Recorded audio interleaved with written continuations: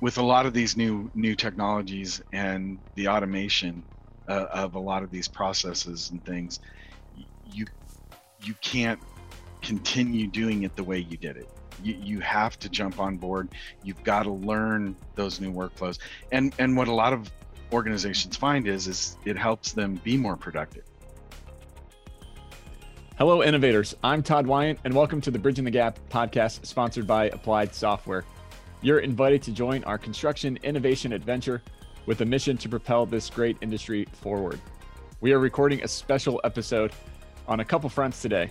First, I'm joined by two guests to unpack the highlights and themes from Applied Software's Digital Agility Summit that focused on helping to build digital resiliency for AEC firms to ensure a successful digital transformation.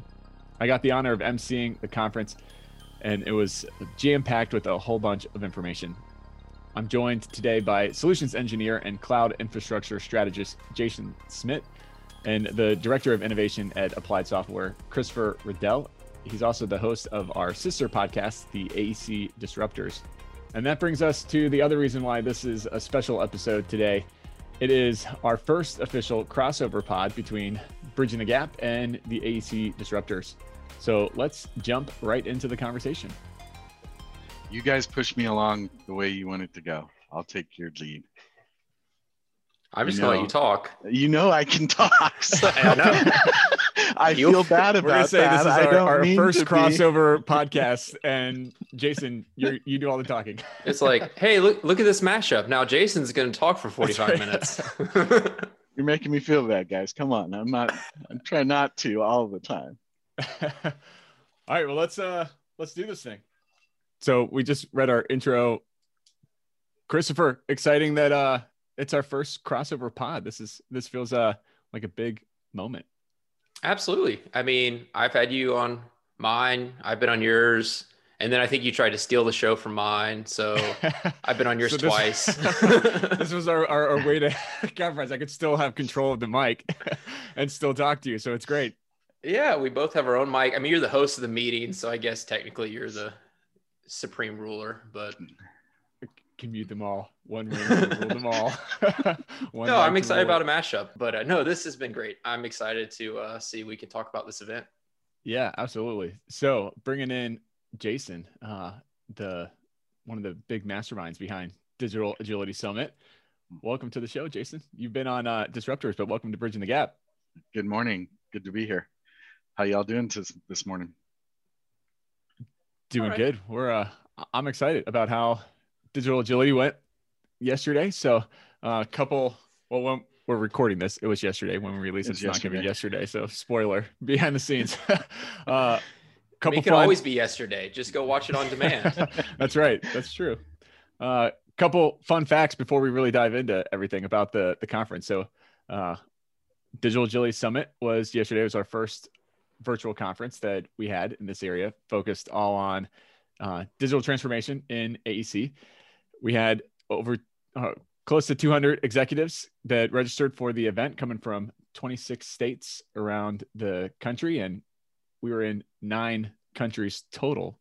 So we are a global conference on the first time out the gate, which is super exciting there. That's awesome. Yeah, it's impressive. Jason, to kind of get everything going, so Digital Agility is the name of the conference. Mm-hmm. How do you define that? What does that really look like to you? You know, we get asked that a lot, and it means so many different things to different organizations. But I think the key is taking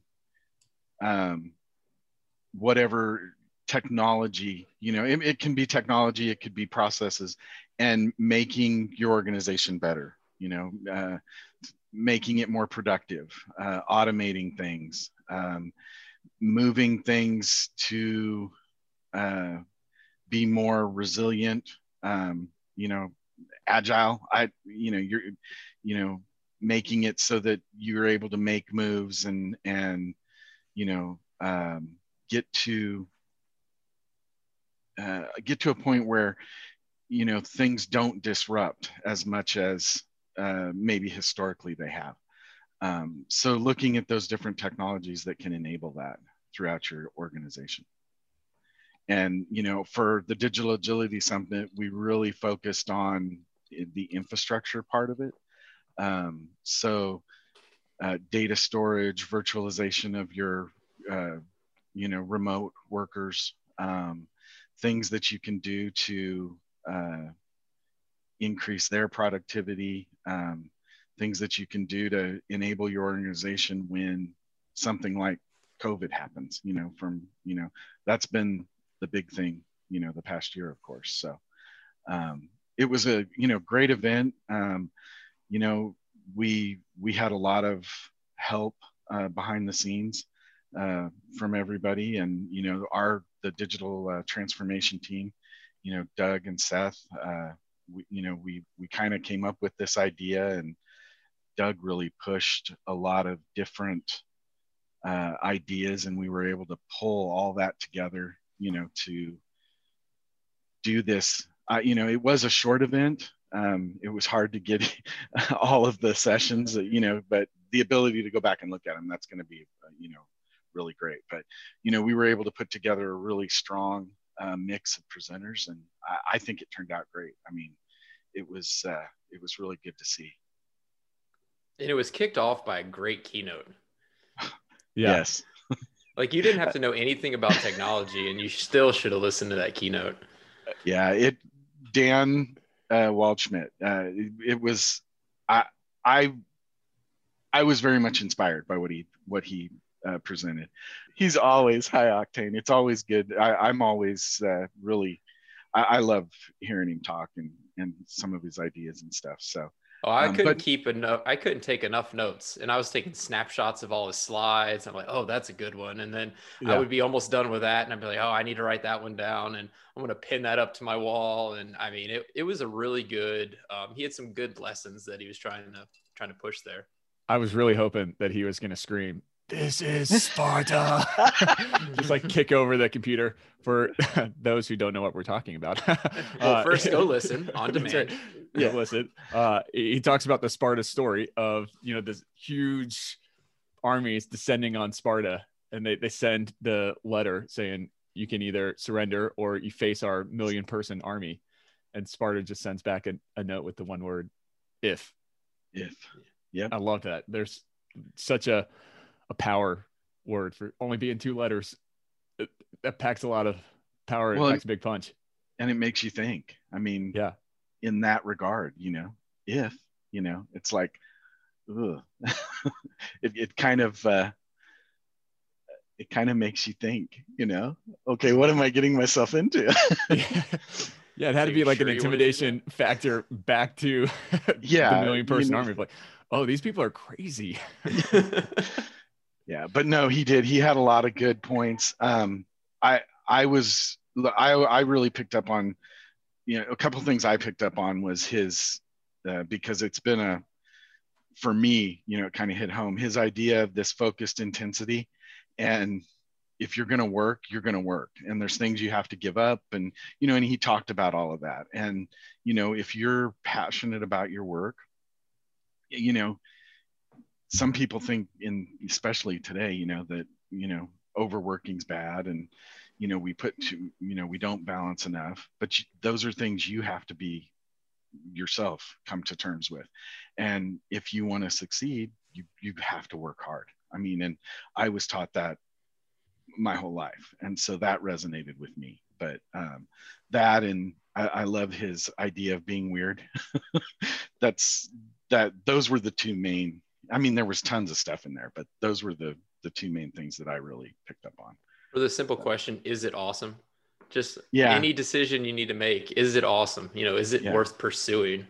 And it kind of touched on, he had those 6 points, and one was just you being awesome is the only rule, and just go from there. Yep. Yeah, for sure. When you bring up the intensity of work, Jason, how do you think that that's really been, or how has that changed, or maybe not changed over the last year with everybody really working from home? Well, I think, and he made a point of this, that it's what are you being, what is the intensity focused on? Are you actually being productive at the work you're doing? And that's, I think, the key. We all can work a lot. We can all put in, 12 hours a day, but are you being productive? And, over the last year, I talk with a lot of different clients, and the big concern is we're not working 8 to 5 anymore. We're not, in an office. We're not having specific times. We're spread out all over the place now. And, a lot of the organizations in our industry, because you have the kids at home, because you have both parents at home, there's things that are going on. So people aren't working, I know guys that are working noon to midnight, or they're working, they're getting all their work done from 4 o'clock in the afternoon to midnight, or, some of them are working early in the morning because that's the way they work. And, they're working 5 a.m. to noon, and it's all over the board now. And I think one of the big things that just about everybody, I think would agree on would be that, some of the old historical thinking that has been prevalent in our industry, the whole idea of, we can't work away from the office. You've got to have people sitting in those seats. We've destroyed that we know that's not true. And so the idea that as long as people are getting their work done, as long as they're meeting their deadlines, as long as they're, meeting the goals of the client, let them work. Let the people work. Let them work the way they can. They need to. So that kind of came up in the roundtable. There was that roundtable. I think it was just talking about future trends in the AEC, and one of the ones they talked about was, I think the question was, what was something good that came out of this year versus something bad?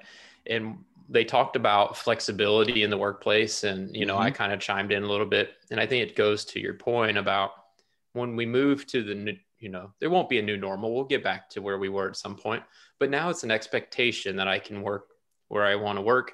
There's an expectation of flexibility, not just in terms of time, but also, a lot of people have the issue with the open office, whether it was for transmission of disease or just, I can't get my work done. But I think flexibility is going to be key. And really, if we start to move away from like a time and seat mentality more to just a task-based mentality, a goal-based, where it's like, hey, I just need you to get this done. I need you to get it done by this time and go complete it. But I will tell you, one of the things, and I'm a big believer in that. I'm not a believer. I don't personally have to come to an office, but one thing they brought up, and I think it's interesting, and I like to get y'all's input, was they think what we're going to sacrifice and what the most concern is on culture, because there's a lot that gets missed by not being near each other, by overhearing somebody's issue or by overhearing a problem. So I'd love to get y'all's thoughts on, we've learned how to work remote and we've learned how to be flexible, but is it going to come at a sacrifice of something like culture? The Bridging the Gap podcast is brought to you by Applied Software. With solutions for the modern project, Applied Software is on a mission to transform industries by empowering clients and championing innovation with real-world expert consultants. Their comprehensive array of solutions for AEC, MEP, and manufacturing has a singular focus, helping you achieve higher performance. With software, training, support, consulting, and custom development, Applied Software has you covered. Visit ASTI.com and let them know we sent you. I'll jump right in because yes, it is. No, one of my big, I've always been a believer in mentoring, training. We bring in new staff and at organizations I've been at in the past, and it was always a big point to mentor those people, teach them the way we do the work. And part of that is, and the other side of it too is always learning. You always need to be learning. I'm a big believer in that also. And one of the ways, that both of those things happen is the walk around the office. you know. And I can't tell you the number of times where I would walk past someone and be like, you know, just kind of looking over their shoulder, hey, how you doing? And watch them and go, hey, what did you just do? How did you do that? I've never seen, show me that, and learn something like that. And that's just in those moments. We don't have that now. We're not seeing what that person's doing. I can't just walk up to him and be like, hey man, what's going on? And, you know, we have to be more intentional. Yeah. I'm going to disagree with you some, Jason, on that. I think that you definitely sacrifice some of it. I mean, that's a given, but I don't think it has to be a big sacrifice in it. And I think you can get around and still have a really robust, healthy culture where you still are getting that mentorship. You're still getting those touch points. But Christopher, you said the word intentionality, and that's the name of the game there. You have to be super hyper focused on that. And it's incumbent then on the mentor or the manager or whoever is taking on that responsibility to proactively go out and seek those conversations and have those touch points.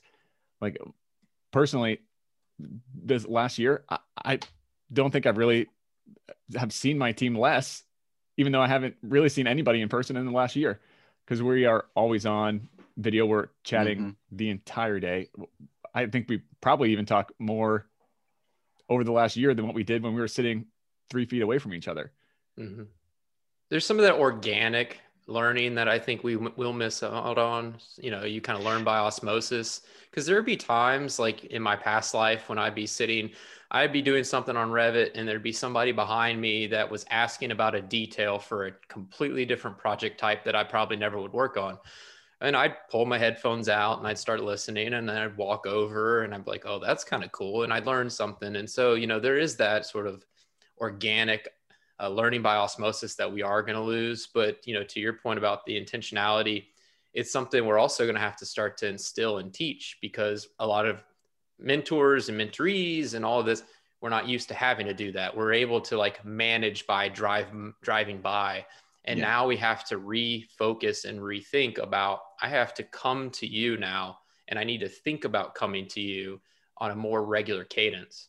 But even in your example just there, Christopher, of being in person, you were proactive in taking out your earbuds and going. Oh yeah.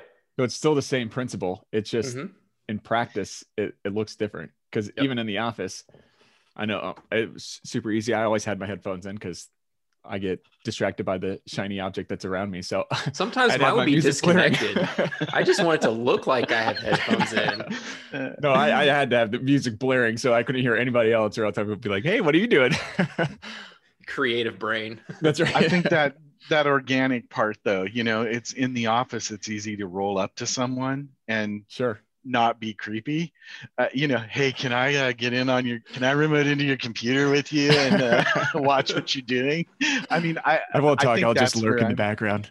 I'll just lurk in the background. I think that's the part that I mean, I think if you go about it in a, you know, learning a new way to go about it, I think it's doable. It's just that part of being able to, you know, like an architect, and people have heard me, you know, like an architect, you know, you'll get groups of architects sit down and they pull out the onion skin and they start scribbling.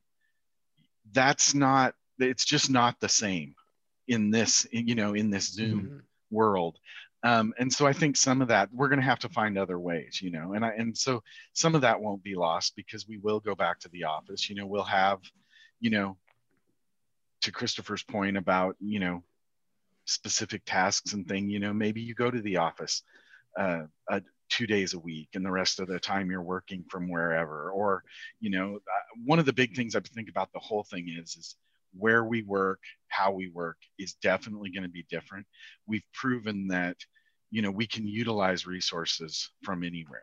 And so getting the correct talent, getting the right resources and putting them to work is going to be that's going to be like paramount on a lot of these organizations, where, you know, as before it was, well, who can we find within a certain radius of an office, you know, and, you know, so, but I do like your point of being intentional and task-based work and, I heard all kinds of things proposed from different people about, what that office is going to look like.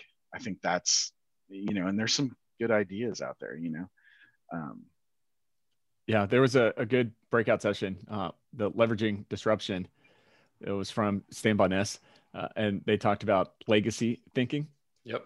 Instead of the, I think of the way we've always done things. Kind of comment that drives me nuts. I hate.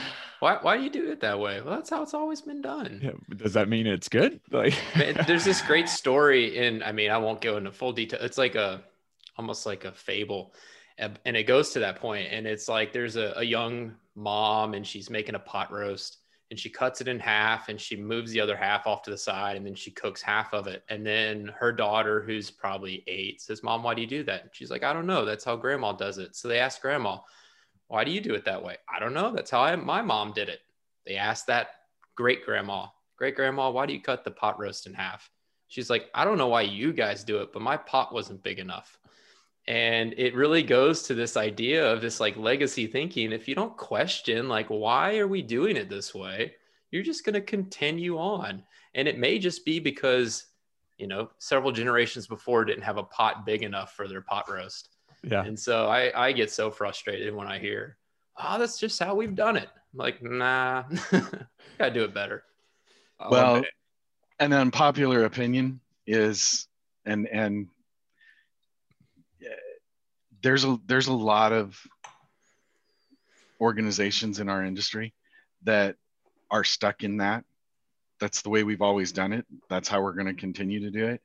And that's going to be detrimental for those organizations. They're not getting on board with new technology, with training on whether it be applications, whatever, new workflows, new processes.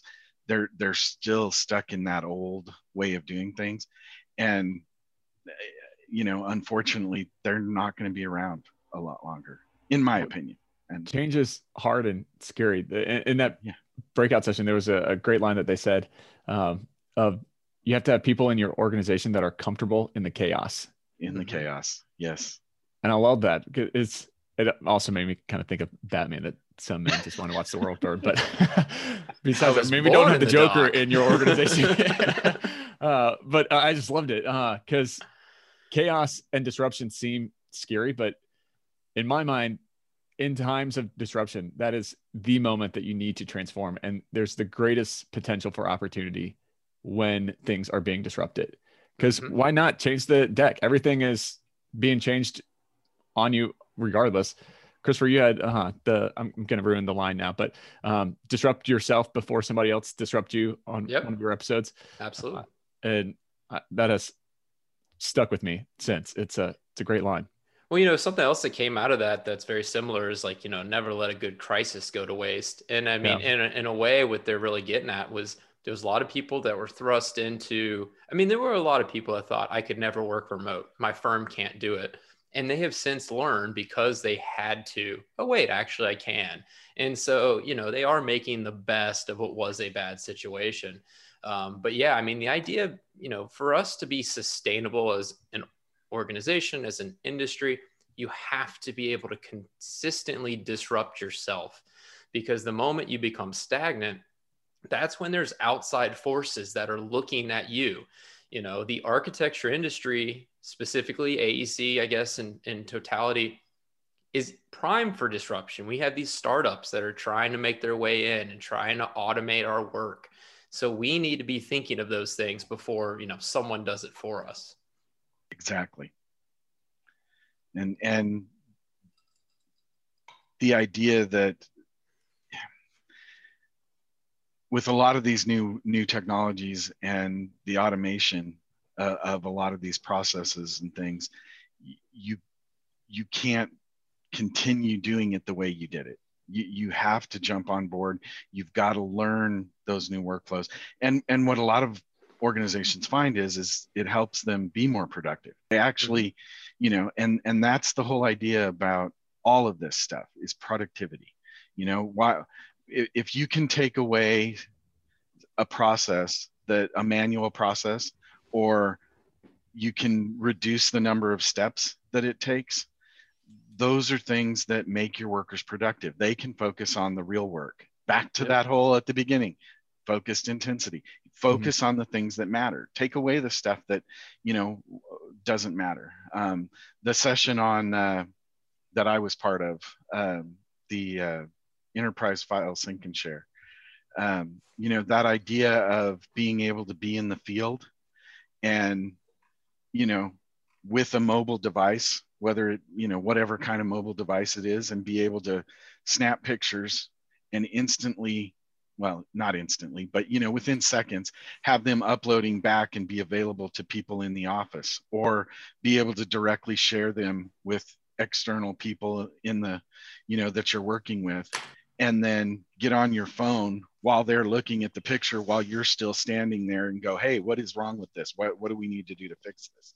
Well, that's think about how that used to happen. An inspector would go to a job site, take pictures, have to go back to the office, download those pictures, write up his reports.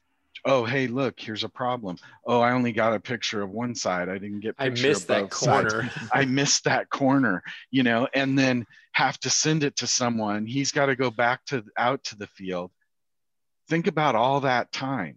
Now you can do that instantly and still be there. And if they need something, you're still there. It could be pictures, it could be video, being able to draw something, sketch something, and redline it while you're standing there looking at it, and have people in the office have access to that immediately. I mean, that's powerful.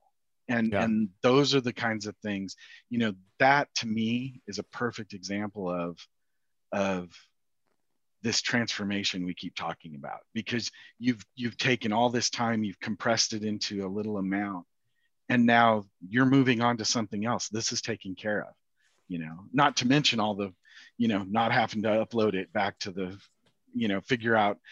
I love it when people, how do I get these pictures off my phone onto the server? It's like, I mean, it's a valid people go find an old USB, hope it's the right size. But so again, that idea of transforming, and that idea of taking on some of these new things, I that's what this is all about. The Bridging the Gap podcast is brought to you by Evolve MEP. MEP construction software for Revit. Evolve's MEP software for Revit makes project collaboration fast, simple, and more productive, which in turn significantly reduces project risk and cost. Born from the reality of a lack of available skilled labor in the industry, Evolve MEP has transformed the MEP detailer workflow. It's time for MEP to harness the Revit platform to offer seamless collaboration like no other software before it. Visit evolvemep.com and let them know we sent you. I'm curious for both of you, do you consider transformation as a destination, or is it a journey that you're continuously on? I think it's both. I think you have to have a vision in mind of where you're going to go, because just transforming for the sake of transforming, well, what does that mean? That's quite stupid, frankly. You have to have a vision of a destination. Even if it changes, you have to have a plan. Yeah, you have to know where you're going, or else you're just going to be wandering around. Yeah, you have to have a plan, and you have to have a start point of what you want to get, and it has to make a difference. Just to do something, we're gonna, whatever it may be, we're gonna do item A.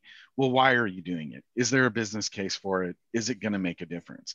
If that I think is the big part. But once you start down that road and you start seeing the benefits, I think it becomes, I don't think there's an end. I think you start to make steps, and you begin to get better, and you begin to see productivity, but then it's always going to be changing, because there's always going to be something better. There's always going to be a way to do it differently. And you have to see if that works within your process and if it works within your organization. And so I think the opportunity is that it becomes a continuous improvement, that you're I think so. always looking at, okay, we're improving again. All right, we're improving again. Yeah, you're running sprints. Yep. And I think it's a lack of will of trying to get on that journey, or is it a lack of vision of having that clear roadmap? Or maybe it's just overwhelming. Yeah. If I had to, like, my opinion, when I look at some different organizations and talk with people I know, good friends that I have, some of them don't always understand, a lot of leadership is focused on, billable hours. Are we billing the client? Are we getting projects done? Well, that's important. You have to, but you have to look at how do we, what can we do to be more productive, and it's not always about hiring more people. It's not always about adding a piece of technology. Sometimes it's about training. Sometimes it's about changing the way you're doing that. Again, what are we doing to, increase productivity? And, a lot of, historically IT was not IT technology groups, whatever you want to, however you want to refer to them. They weren't specifically part of the business. They weren't involved in the planning. They weren't involved in the, it was like, well, we want to do this. How can we do it? And, it was kind of a side thought. That's changed. A lot of the leadership is coming to these technology leaders and, well, we need to be able to do this. How can we do it? Can you help us? And so, they're being brought in sooner, and they're really looking at things more.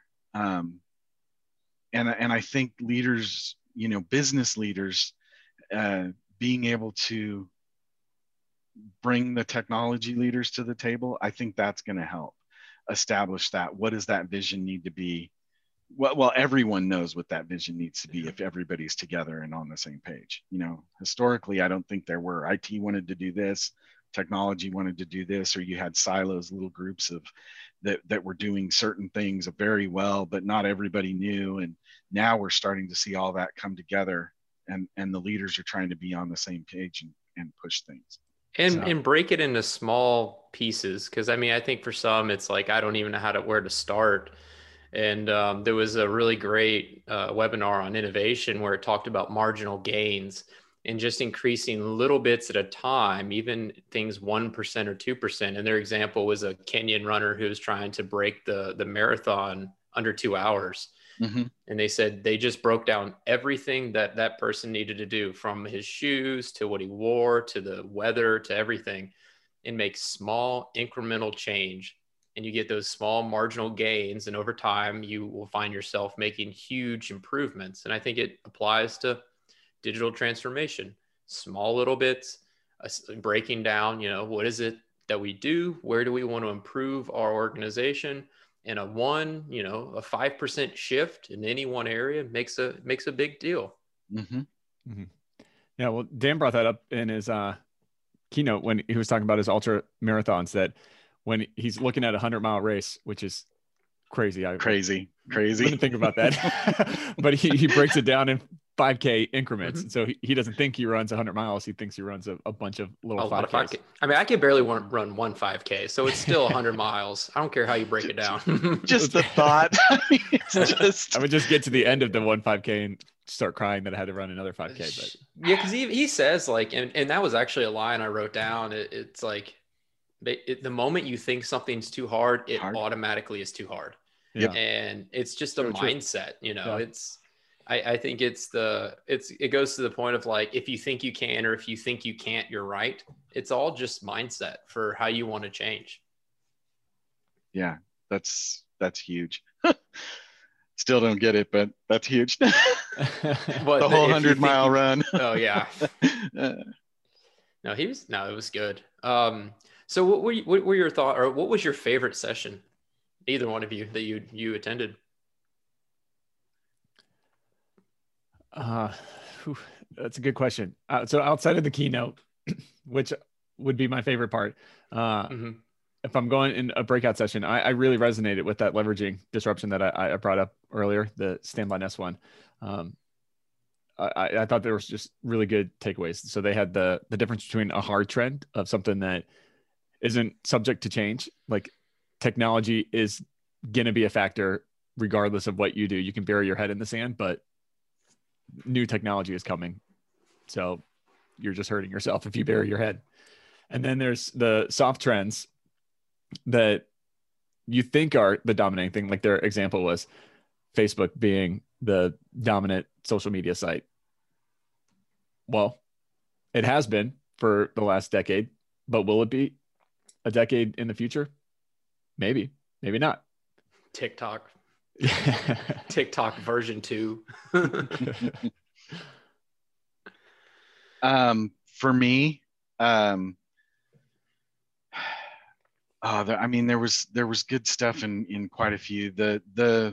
I'm excited about the WVD, the Windows Virtual Desktops. There was the session on that. That was really good. Showing all the benefits, and the ability to do, for pooled resources and just how easy it is now with some new management tools. Whereas before, historically, it was a little difficult to get those things up and running. But I also really like the, what was it called? I apologize. Put you on the spot. I know, and I wasn't ready. The Microsoft presentation about practical applications of machine learning and augmented reality. Mm-hmm. He had some awesome examples of, today, things we're doing today, where, being able to optimize manufacturing processes with the use of video and pictures, millions and millions of pictures instantly being taken on these lines. And you have models that are, built, and the utilization of the AI to look at those pictures and machine learning to find flaws that even humans couldn't find. And so being able to increase, productivity. That's a cool technology. Image recognition. It's crazy. And they've taken it to even more, where now you can point a camera at anything and have, using machine learning, have it, know that somebody's on a phone and they shouldn't be in a warehouse, or construction safety. Yeah. I mean, there's just so many uses, and he did an awesome job breaking all that down and giving specific examples and what they're doing, and, not the technical, how they're doing it, but that high level of what's going on to be able to produce that. And I thought that was really good. And then he shared some really cool things on remote help. So, being able to assist where maybe there's not a lot of technology in some of these, industrial places, things that are happening where people can use AR. And, he made the comment that they're able to do this over low bandwidth, which I thought was remarkable. And, literally be able to hear a technician who's across the country or across the world and see him and him showing you what to do and what to take apart and what to fix. I mean, that's game changing. Mm-hmm. Being able to do that, on the fly with an expert over your shoulder, basically, so I really enjoyed that one. I think that's one everyone should go check out, and because it has practical application in, a lot of our fab stuff and in different areas like that, QA, I think there's a lot of practical application there. It was interesting you mentioned like the over the low bandwidth, because that actually came up in the roundtable where they talked about one of the biggest issues that we face and things that actually sort of reared its ugly head in 2020 was how there's a severe lack or disparity in access to the internet. Yep. And, in these more rural areas, these schools are suffering, these folks who are working from home, just don't have reliable internet. And we never thought about it until now, when everyone was on the internet, and, you know, things that we take for granted. You know, I take my internet for granted, just like I take probably my clean water for granted. And it's something that we're going to have to continue to push forward to be able to get this infrastructure out, so that we all kind of level the playing field a little bit. Yep. 100% agree. There was a article I read just a few weeks back. I'm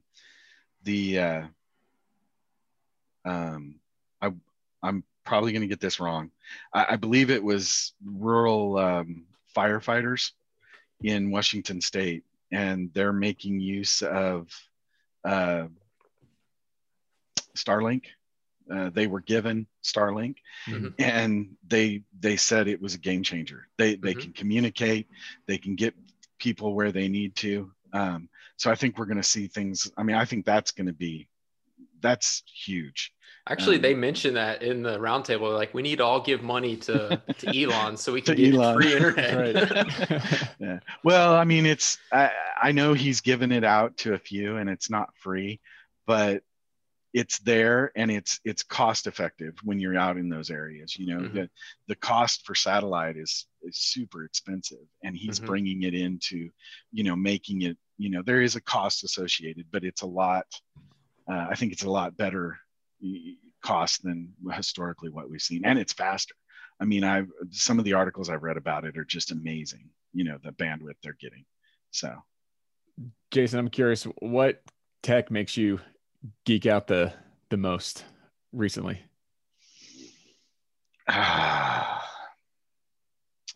You can let your weirdo flag fly here. Be weird. So truthfully, for me, because of my background, it's enabling, I mean, for me, it's the virtualization aspect. You know, there's things that we can do now, and I don't need a $5,000 computer sitting on my desktop next to me. There's things that I can do now, and the way that you can tie all that together, I mean, that's really what, you know, there's, you know, Google's got stuff coming. There's new stuff from Azure coming. There's, you know, new stuff from Amazon coming. And I mean, there's things that we're not going to see this, you know, historically we've been with all of this virtualization and cloud use, we've focused on, well, I'm going to go to Amazon, or I'm going to go to Azure, or I'm going to go to Google. And I mean, there's pieces coming that are going to tie it all together.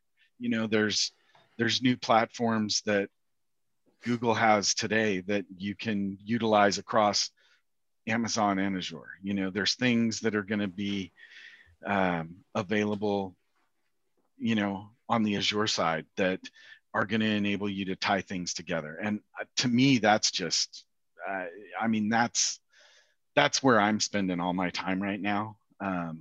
You know, there's some new cool stuff on the app side, the application side, but that's for another, you know, that's for another discussion.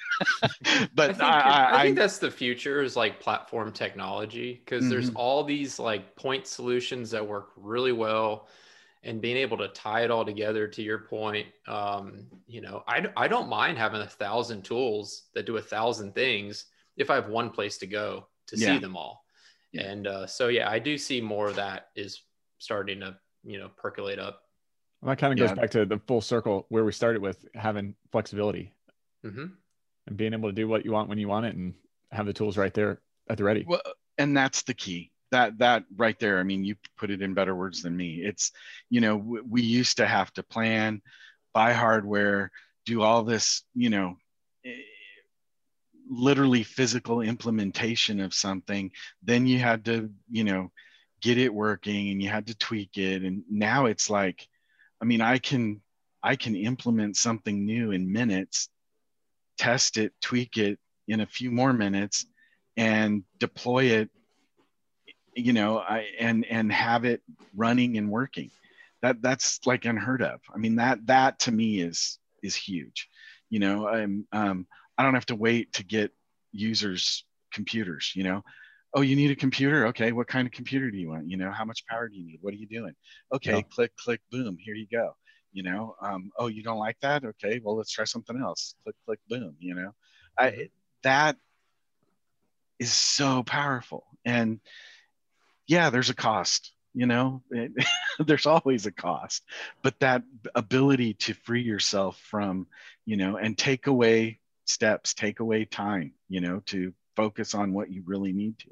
That's huge. Yeah. Well, it's because we as a society don't have any patience.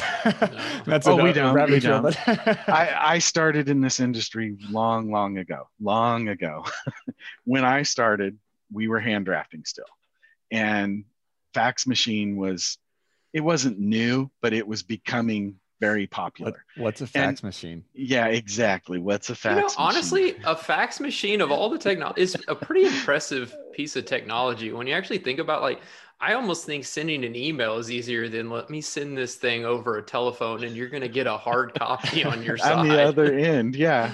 But I mean, when still get annoyed when people say something about, oh, fax it to me. Like, what? Fax it to me. What? Yeah, do people still use a fax machine? It seems to be prevalent still in real estate and financial. That's when you always can you fax that over? Insurance? Yes, that too. But no, when I started, clients would, you'd send something to the client via fax, and they could immediately do something, fax it back to you, like, when can you have that? And it's like, well, whoa, I still have to go, make these changes, draw the changes, well, now we've taken all of that. Look where we are today. I mean, I can be in the middle of working on something, send it to someone, and, they immediately everybody wants everything now, to your point, Todd. It's we've become, with these and with the Zoom and all of this stuff, everything instant gratification, and it's an expectation. Yeah, it's an expectation. So, I'll be curious if even like the makeup of our workstation changes. I mean, it's already started to change, but it's like, are we going to get to a point, because this kind of came up in one of the roundtables about desktops. Are we going to get to a point where all we have is like a little device that allows me to connect to a virtual workstation? 100%. That's all we have, and we don't need anything else. 100%. We're going Andy to brought be that up in the roundtable, that he doesn't even buy any new computers at all. Yeah, Andy Knopf. Yeah, he brought up that, he hasn't brought hardware. I don't remember how long he said, but he's like, it's not fun anymore because I don't get to buy hardware. We don't get to buy that cool new hardware. But no, that's 100%. At some point, what you're going to see is monitors. You're going to see stations, benching stations, places to go where you just set something down and, pull in and go, and you're good to go. And, you can access these, even today, all you need is a browser or a client, or, and that's iOS, Android, a Chromebook. Yeah. Just give me a monitor with a small operating system built into it, and I can just connect to anything. Yeah, a tablet. I mean, that's going to be, that's where we're headed. I mean, we're there today in some regard. You can access workstations while on an airplane over airplane Wi-Fi. You can access a Windows 10 workstation and do your 3D modeling. Well, that was unheard of, a few years back. People would be like, what? No, well, yeah, we're doing that now. So, when are we going to do that here? Because I have some programs I need over. I'll make a phone call. I need a virtual station tomorrow. Well, I mean, I've even, on our personal side, not just work. I think it's going to become relevant on our, in our personal lives. I have a college son who needs a hefty laptop to run engineering applications. I'm not going to buy him I'm not going to buy him a workstation. He's going to use his, whatever 5-6-year-old MacBook, and I'll prop up a virtual workstation for him, and he'll log into it and do what he needs to do. It's like, why spend the money on, again, I don't need geez, Dad, can't I get a new one? Can I get one with super cool neon colors? I'll give you a website to log into. It's just as cool. Exactly. Well, landing the plane here, any other takeaways from the conference? When are we going to have a second one? Yes. When are we going to have a second one? In a year. Give me time to recover. Yeah, we relax. Need to recover. We got MVP Force. It's gearing up. I don't know. I just, I think it was great. I really appreciate everybody's part. I think the team did great. Kudos, Todd, to you and your team for, pulling it all together. I really, appreciate all the presenters that were there. Panzura, Stanbon-Ness, the Microsoft people. It was great. Our internal people, and then all of the guests we had. Just a lot of good information. I think we've already started thinking about, for next year. Part 2. Not gonna lie, part 2. Maybe it can be bigger and better, no, to circle back on some of it for, there's some exciting things going on in the Panzura realm. We've got some things to look forward to there. That, is going to be continue to grow and be, really relevant to the AEC industry, in my opinion. I'm looking forward to the next one. This was a great Bridging the Disruptors episode. I like it. The Disruptors. But yeah, we got to do another crossover pod. Oh yeah. No, we should just from now on just do 2. We'll just have a crossover. It's a permanent mashup. There you go. So my final question, I always ask everybody, and we're going to do it here, even though it's a crossover. What does innovation mean to you? I knew you were going to ask. Go first. It's finding